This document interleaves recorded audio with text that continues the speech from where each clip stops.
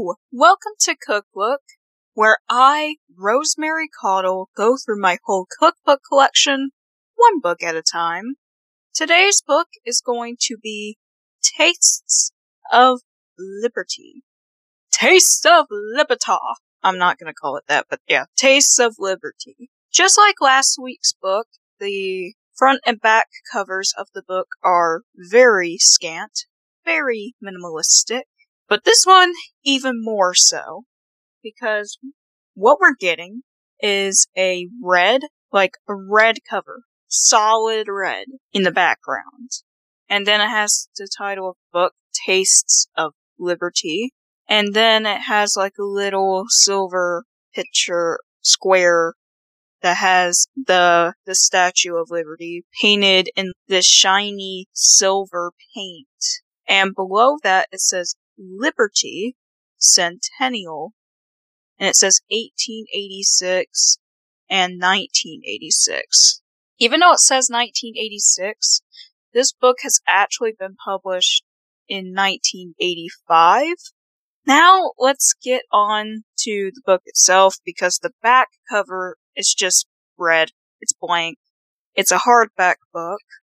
And let's just get into it. The elongated title of the book is called Tastes of Liberty, a celebration of our great ethnic cooking. But I decided to shorten it to Tastes of Liberty just to make things easier. And that's also going to be the title of the episode, if you haven't seen the title already.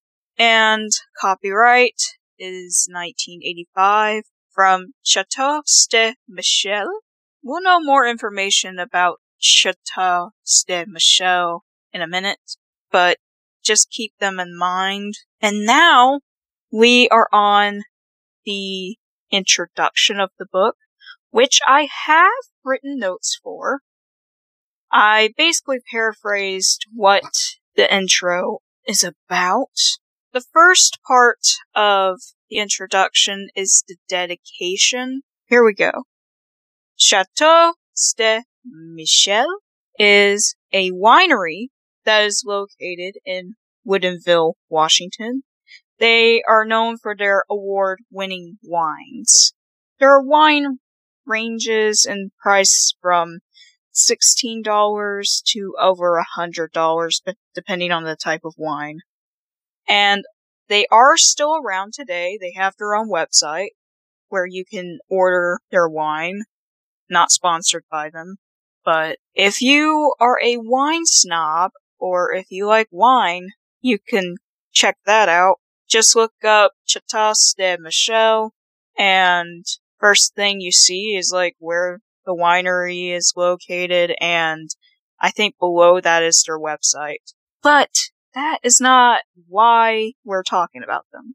Because in this book is dedicated to the cuisine that was being done by immigrants that moved to America to live the American dream, you know. This was like way back when, like 1800s, 1900s. So, Chateau de Michel is a founding sponsor of the Statue of Liberty Ellis Island Foundation, and Ellis Island was one of the immigration stations that immigrants would go to get processed into the U.S. when they immigrated. And that is in New York. Alright, what's it say?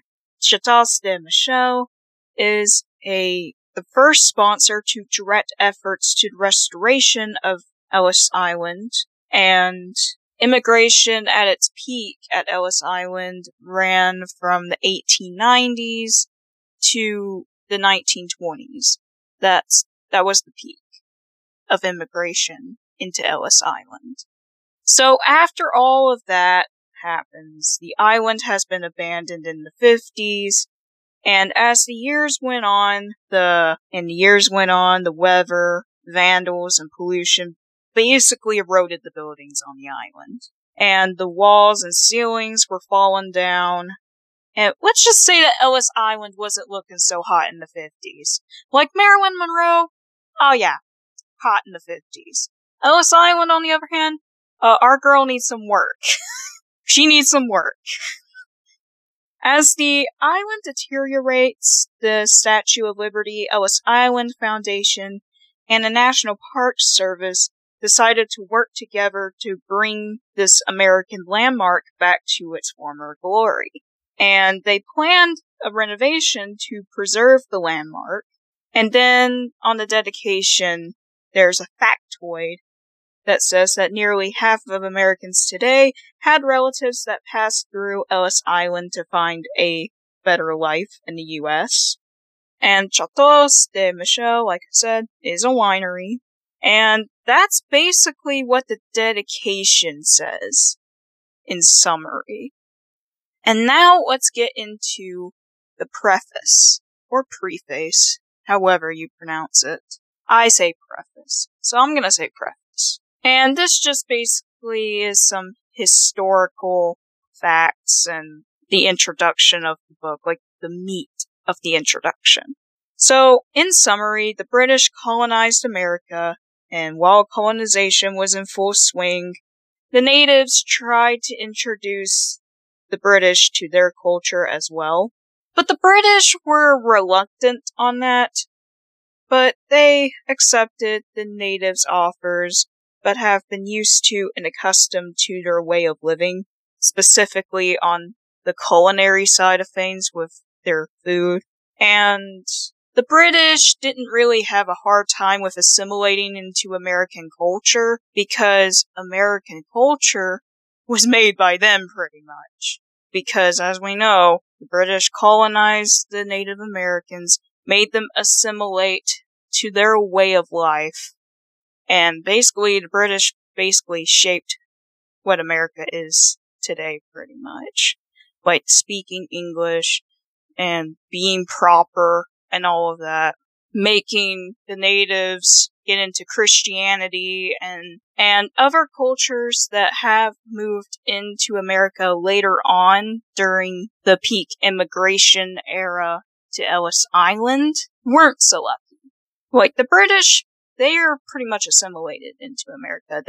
They know. They know the way of life because they shaped it.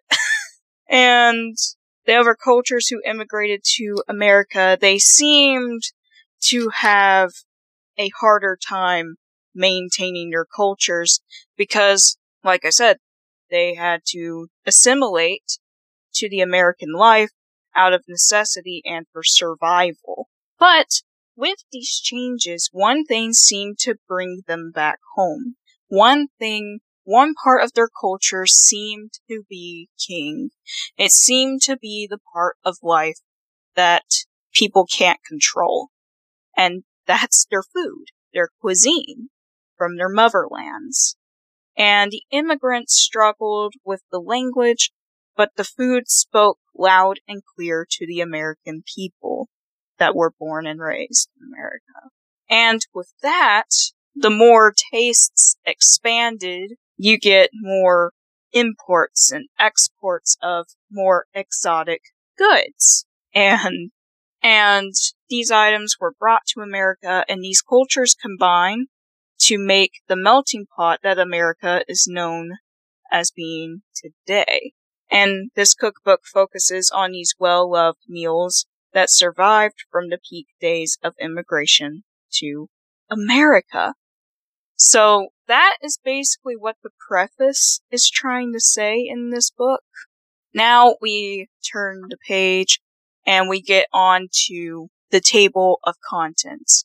So here are the types of cuisine that you would expect in Tastes of Liberty.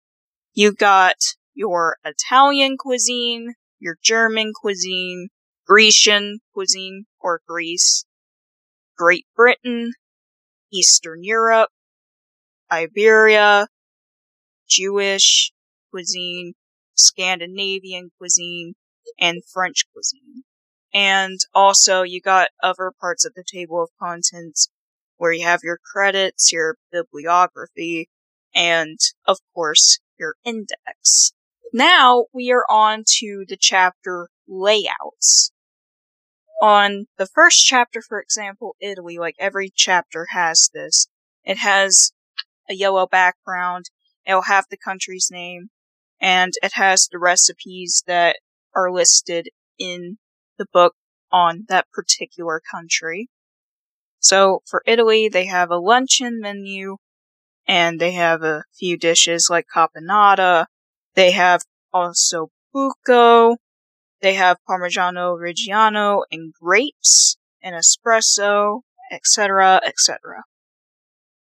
And not only do they have a list of all the recipes on the chapter, they also have wine pairings listed that pairs well with that cuisine. And Chateaux de Michel pretty much helped with the publication of this book, and since they're a wine company, it is in their best interest to add this into the book. So the recommended wines, for example, for Italy, that they recommend for this type of cuisine are Semillon, Chardonnay, and Cabernet Sauvignon. And I don't know if I pronounced those right, but I'm gonna say close enough. And then it has history of the country itself, told what the Italian, what it was like, for example, for the Italians when assimilating in America, and their cuisines. And that's basically the layout of every chapter. The same thing. It's all of the recipes listed for each chapter, and the wine pairings that go well with that particular cuisine. So, with that out of the way, we now have the recipe highlights. It's time for the recipe highlights. And remember, recipe highlights are the recipes that I find interesting in the book, that I want to try, or I just find it pretty interesting. So, let's get on to the recipe highlights. We'll be right back with that.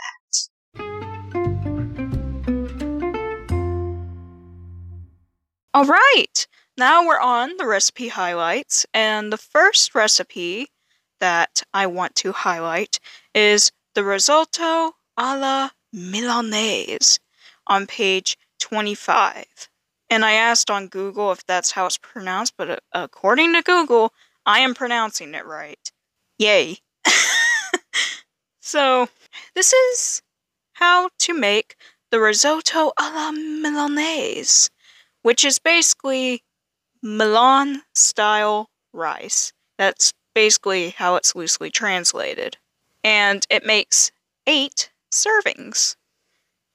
So what you'll need are 1 pound of fresh asparagus, salt, 4½ cups of rich homemade chicken broth, 1 cup of chopped onion, 4 tablespoons of unsalted butter, 1 pound of raw Italian arborio rice, 1 cup of dry white wine, 1/8 teaspoon of powdered saffron, and I'm sure the saffron is going to be optional unless you're really wanting to fork out a bunch of money for it. You know what? It's optional. 1/8 teaspoon of freshly ground black pepper. I can't seem to say that word. Appetizer moment. Freshly. It always comes out as fleshly or freshly. I can't win sometimes with words. I can't. I'm an English speaker. Okay, back to the main course. Freshly ground black pepper. You'll need 1/8 teaspoon of freshly ground black pepper and 1/3 cup of freshly grated Parmesan cheese. And to serve, you'll need freshly grated Parmesan cheese. Now, it is instruction time! Wash asparagus and snap off tough ends. cook in boiling salted water until crisp tender.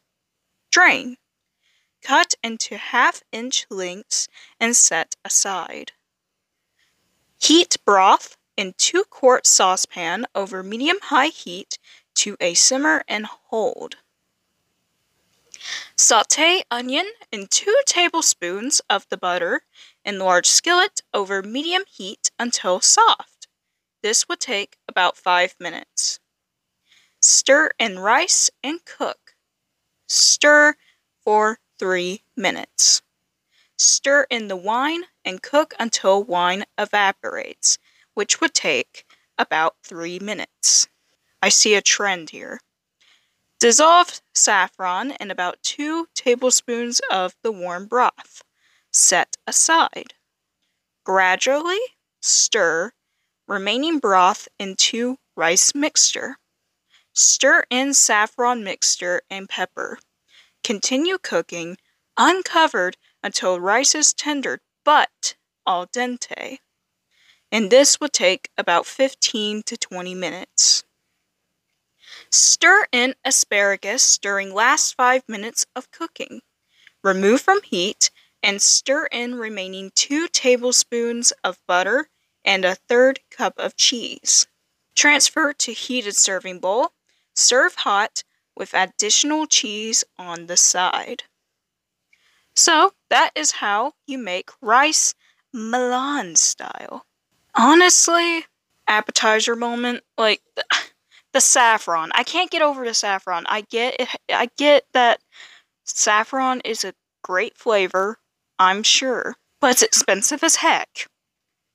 If anyone could find me a proper substitution for saffron, I'll be golden.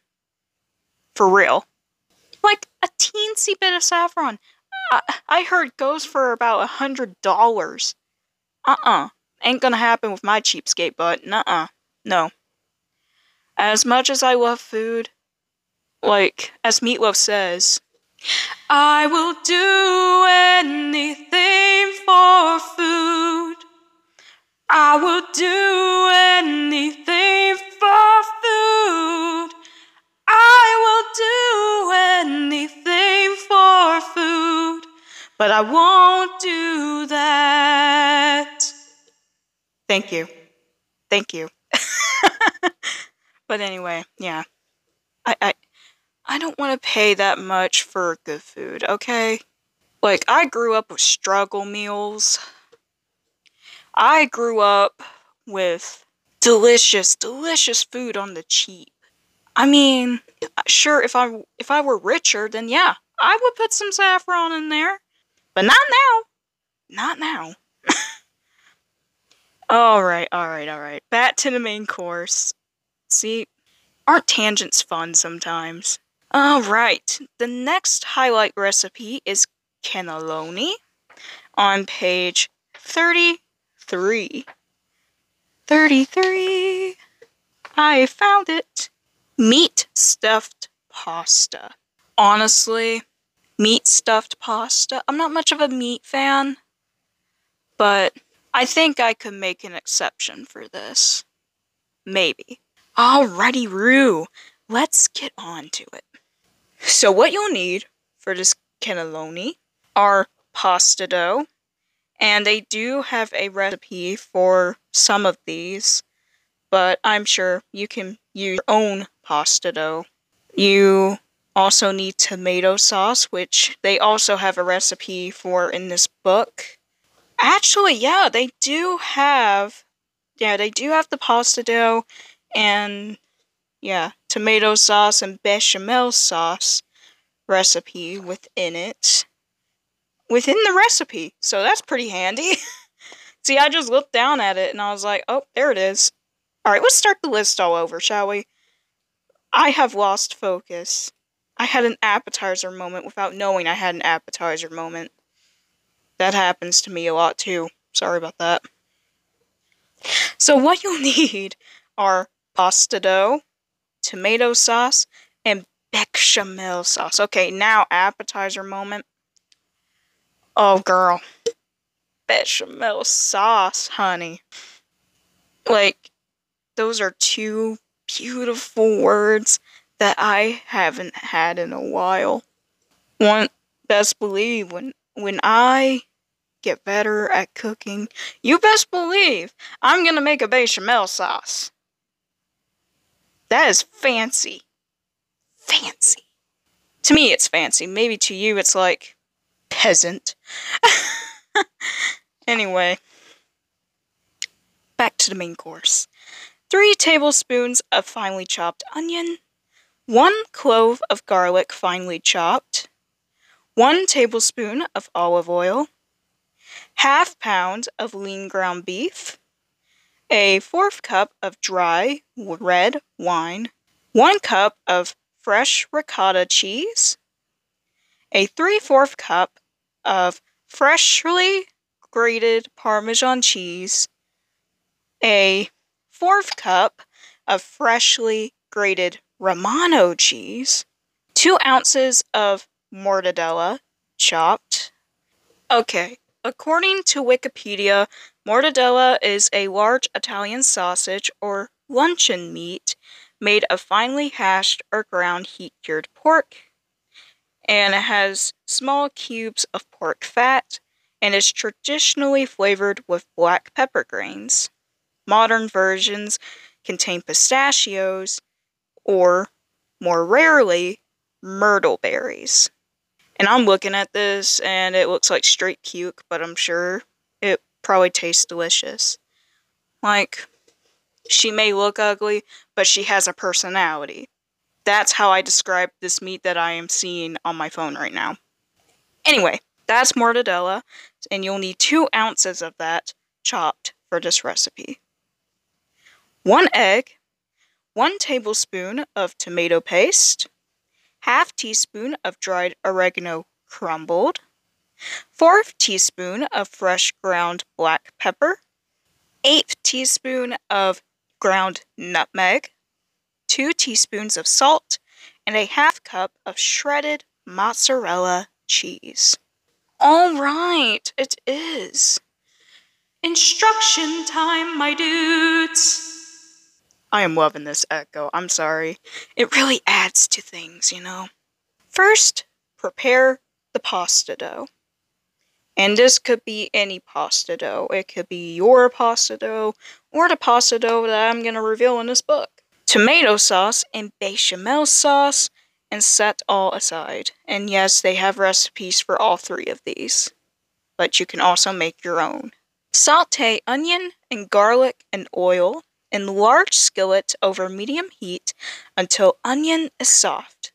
This process takes about 3 minutes. Add ground beef and wine and cook, breaking up meat with a fork until meat is cooked through but not brown. This takes about 5 minutes. Remove the meat from skillet with slotted spoon and place in medium bowl. Mix in ricotta, ½ cup of the Parmesan, the Romano, 1/4 cup of the bechamel sauce, mortadella, egg, tomato paste, oregano, pepper, and nutmeg, and set aside. Heat 4 quarts of water and salt to boiling in 5-quart Dutch oven over high heat. Roll out the pasta dough on the lightly floured surface into 20 by 12 inch rectangle and cut into 4 by 3 inch rectangles. Cook 4 pieces at a time in the boiling water until almost done. And since this is homemade pasta, it would only take 30 to 45 seconds. Which is what I love about homemade pasta, by the way. Just a little tangent. Remove from water immediately and drain on absorbent cloth towels, patting top surfaces dry with another towel. Coat bottom of greased 13 by 9 by 2 inch baking dish with 1/4 cup of tomato sauce. Spread each pasta strip with 2 tablespoons of meat mixture. Roll up and place in dish. Folded edge down.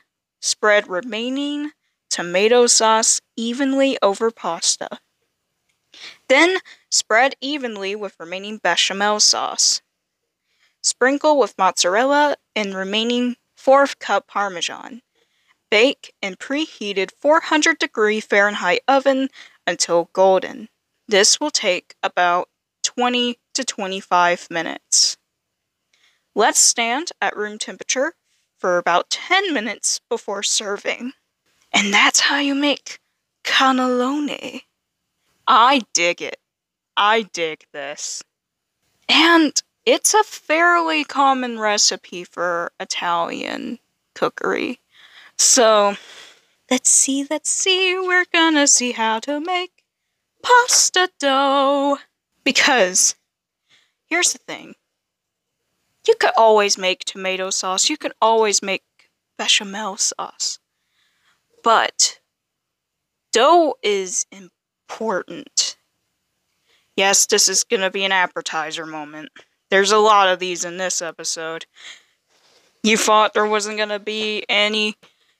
Oh girl, you're wrong. Anyway. To me, nothing is important in cookery as sauce and dough. See, with sauce, you can slaver that stuff onto everything. With dough, you get a filling meal out of a few ingredients. And those ingredients are usually flour, egg, water. Bam. That could send you to any possibility you could think of. But with pasta dough, this is one of the most important things that you need to learn about in culinary school. Or in the culinary world in general. When desperate times call for desperate measures, you can make homemade pasta dough. And in this book, it only takes 3 ingredients. In this case, they use 1.5 cups of all-purpose flour, 2 large eggs, and 2 teaspoons of milk. So they use milk instead of water, but you could also use water for this. So what you do is, instruction time, by the way. What you do is, measure the flour into a mound on a large wooden board. Make well in the center, and place eggs and milk in well, and beat with a fork. You're basically using the flour as a little bowl. Continue beating eggs in circular motion to incorporate flour. Gradually onto egg mixture, using one hand to support the flours on sides of the well. When eggs are no longer runny, use fingers to continue mixing until all the flour is absorbed. Adding more flour if necessary to make a dough that is soft but not sticky. That's the important part. On lightly floured board, knead dough 8 to 10 minutes. Pat dough into flattened ball and cover with plastic wrap until ready to roll and shape. That's it. That's pasta dough. And to cook the pasta dough after you shape it, you cook it for 30 seconds to 2 minutes, depending on how chewy or tender you want your pasta to be. It's pretty simple. So, appetizer moment. I have made homemade pasta before. You will never be the same after trying homemade pasta. It is so good. It's so good. I didn't look at box pasta the same way again after making my own homemade pasta. It is wonderful. It's night and day, y'all. Well, anyway, now we're on the next recipe highlight. If you want to make the tomato and bechamel sauce, just look it up on the internet. Alright, the next recipe highlight is Kartoffelklassen. Now, these are potato dumplings, and it's a German dish. So, to make this Kartoffelklassen, it makes 4 dozen, so you get 48 dumplings out of that. I mean, that's not a bad deal. What you'll need are 3 teaspoons of salt, 3 pounds of potatoes pared and quartered, 3 eggs beaten, half cup of regular farina. Farina, according to Wikipedia, is the name given to a form of milled wheat in the US. It's a Latin word meaning meal or flour, and the Italian and Catalan word for the word flour.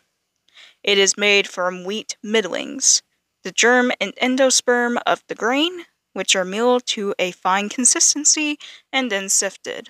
And if you don't have this farina, a good substitute that MissVickle.com says that one good substitute for farina is oatmeal.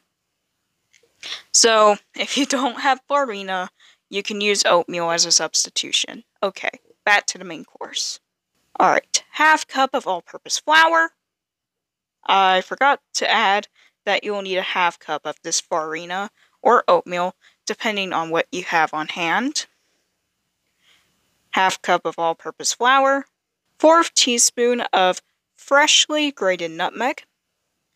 All-purpose flour, if needed. 4 tablespoons of butter. 1 cup of fine, dry breadcrumbs. And a 1/4 cup of chopped fresh parsley. Now it is instruction time!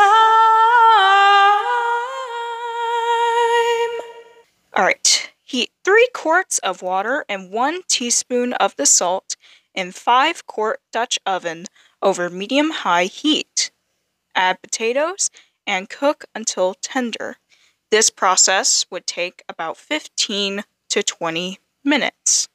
Drain and put through potato ricer or food mill. Spread on platter or baking sheet to cool slightly. Beat together the eggs, farina, flour, 1 teaspoon of salt, and nutmeg in the large bowl and beat in potatoes. Shape potato mixture into balls, using a level measuring tablespoonful of each. Place on baking sheet and cover loosely with plastic wrap.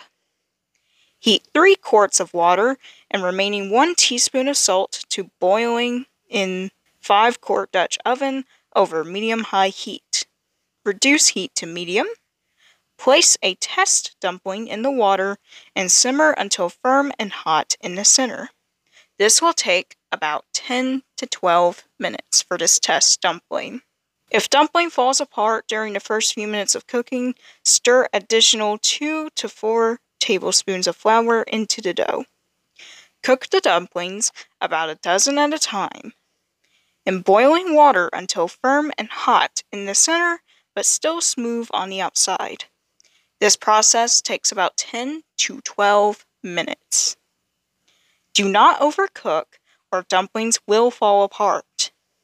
Remove the dumplings from water with slotted spoon and drain on paper towels. Transfer to heated serving platter. Cover with foil and keep warm in 225-degree oven while cooking remaining dumplings. Melt butter in large skillet over medium-high heat and stir in the breadcrumbs. Cook, stirring frequently until crumbs are golden, which would take 4 to 5 minutes. Spoon the crumbs over cooked dumplings. Sprinkle with parsley. Serve hot. Alright, so that's how you make Kartoffelklassen. I probably said that wrong again. Kartoffelklassen. Alright. So, the last recipe is on page 108, and the last recipe is called a trifle. So, let's look at it. Now, I'm looking at the trifle right now, and it says on the caption, topped with fresh raspberries and thick whipped cream. This magnificent trifle is served in a Georgian crystal bowl. Now, here's how to make this trifle. What you'll need is butter sponge cake, a 1/4 cup of apricot preserves, a fourth cup of raspberry preserves, a half cup of pale dry sherry, 2 to 4 tablespoons of brandy, cognac, vanilla custard, which they also have a recipe for, 1 to 2 cups of fresh raspberries if available, 4th cup of sliced blanched almonds toasted, 1 cup of heavy cream whipped. What you'll need for the butter sponge cake is a 1 cup of all-purpose flour sifted, 1 teaspoon of baking powder, 4 teaspoons of salt, 1/3 cup of milk, 4 tablespoons of butter, 2 eggs, 3/4 cup of sugar, 1 teaspoon of grated lemon rind, and a teaspoon of vanilla extract. How to make the butter sponge cake. It's instruction time. Sift together flour, baking powder, and salt in small mixing bowl. Heat milk and butter in small saucepan over medium-low heat until butter melts. Do not allow the milk to boil. Remove from the heat. Beat eggs in small mixer bowl until thick and lemon colored. About 3 minutes at high speed of electric mixer. Gradually beat in sugar and beat 3 to 4 minutes longer. Add flour mixture and heat just until smooth. Beat in milk mixture, lemon rind, and vanilla just until blended. Pour batter into greased and floured 9-inch square baking pan. Bake in preheated 350-degree oven until cake tests done, which would take about 25 minutes. Cool the cake 10 minutes in pan on wire rack. Remove cake from pan and cool completely on the wire rack. Now, the recipe for the vanilla custard for the trifle. Alright. What you'll need are 1.5 cups of milk, 1 cup of heavy cream, 3 tablespoons of sugar, 2 teaspoons of cornstarch, 3 eggs, and 1 teaspoon of vanilla extract. Alright, lock in because it's instruction time! Measure milk and cream into 1.5 quart saucepan. Stir sugar and cornstarch together in small bowl until completely mixed. Blend into milk mixture. Cook over medium-low heat, stirring frequently until mixture thickens and boils. This will take about 15 minutes. Remove from the heat. Beat eggs in medium bowl until frothy. Whisk in about 1/2 cup of hot milk mixture until blended. Stir egg mixture into milk mixture in saucepan. Bring to boil over medium heat, stirring constantly. Boil for 1 minute. Remove from the heat and stir in vanilla. Cover with plastic wrap directly over custard until ready to use. Now, to assemble the trifle. Lordy lord, this is a long recipe. I am sorry, but trifle's hard work, y'all. Alright, again, for the trifle, you'll need the butter sponge cake, a 1/4 cup of apricot preserves, a 1/4 cup of raspberry preserves, a 1/2 cup of pale dry sherry, 2 to 4 tablespoons of brandy or cognac, vanilla custard, 1 to 2 cups of fresh raspberries if available, 1/4 cup of sliced blanched almonds toasted, and 1 cup of heavy cream whipped. Alright. To assemble the trifle, lock in, y'all. Instruction time!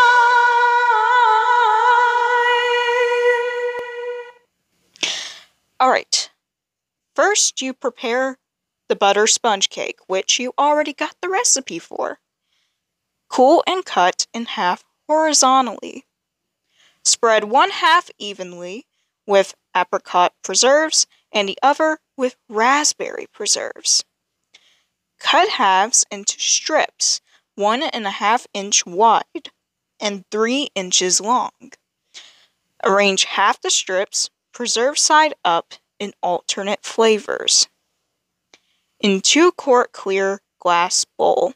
Sprinkle with a 1/4 cup of sherry and half the brandy. Arrange remaining strips, preserve side up, on large plate and sprinkle with remaining sherry and brandy. Let stand for 30 minutes. Sprinkle half the raspberries and half the almonds over cake strips in glass bowl. Top with half of the vanilla custard. Repeat the layers with preserved strips, remaining raspberries, almonds, and custard. Garnish with whipped cream. Serve within 30 minutes. Refrigerate if not served immediately. And that's all. That's all of Tastes of Liberty. Next week's book is going to be Contemporary Cooking, Volume 9. Whoo-wee!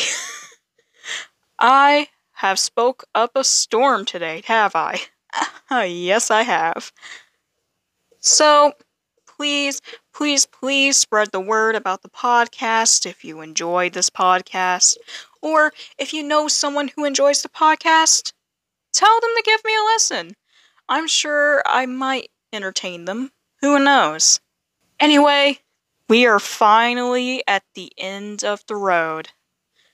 Now, let's get on to the outro. Roll it!